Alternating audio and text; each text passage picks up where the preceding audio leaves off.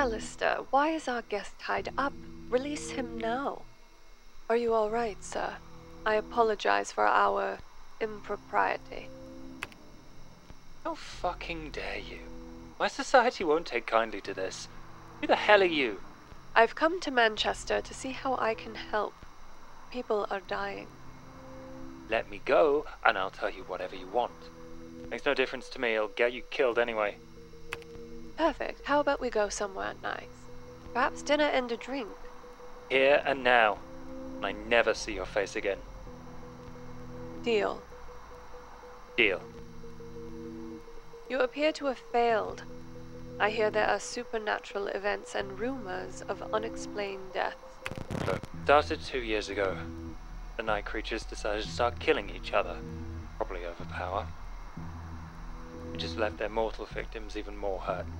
They summoned something from beyond our world to end that war. But it just attracted more of them and the wound got bigger. We thinned the herd. Buildings torched. Chaos in the streets.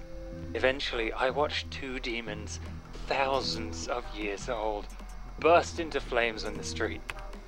Yes, but there's something new. I'd love to hear you explain how otherwise healthy people end up dead, with no medical diagnosis. I don't know what it is. People lose their energy, then they disappear. Then they're found dead. No connection between them. There's just the mark. You're saying it's real? Well, I've seen blurry photos, but I can't make anything of it. There's got to be a reason they're all found with the same dark mark on their palm. There's nothing you can do against the inevitable. Accept what you can't change and move on. My new organization will be better than that.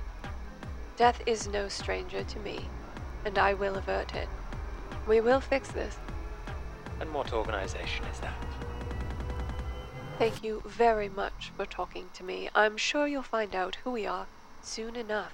Alistair, please escort Mr. Stagg back to his home. You won't be able to make a scratch without my help. You'll get sucked dry by fucking leeches.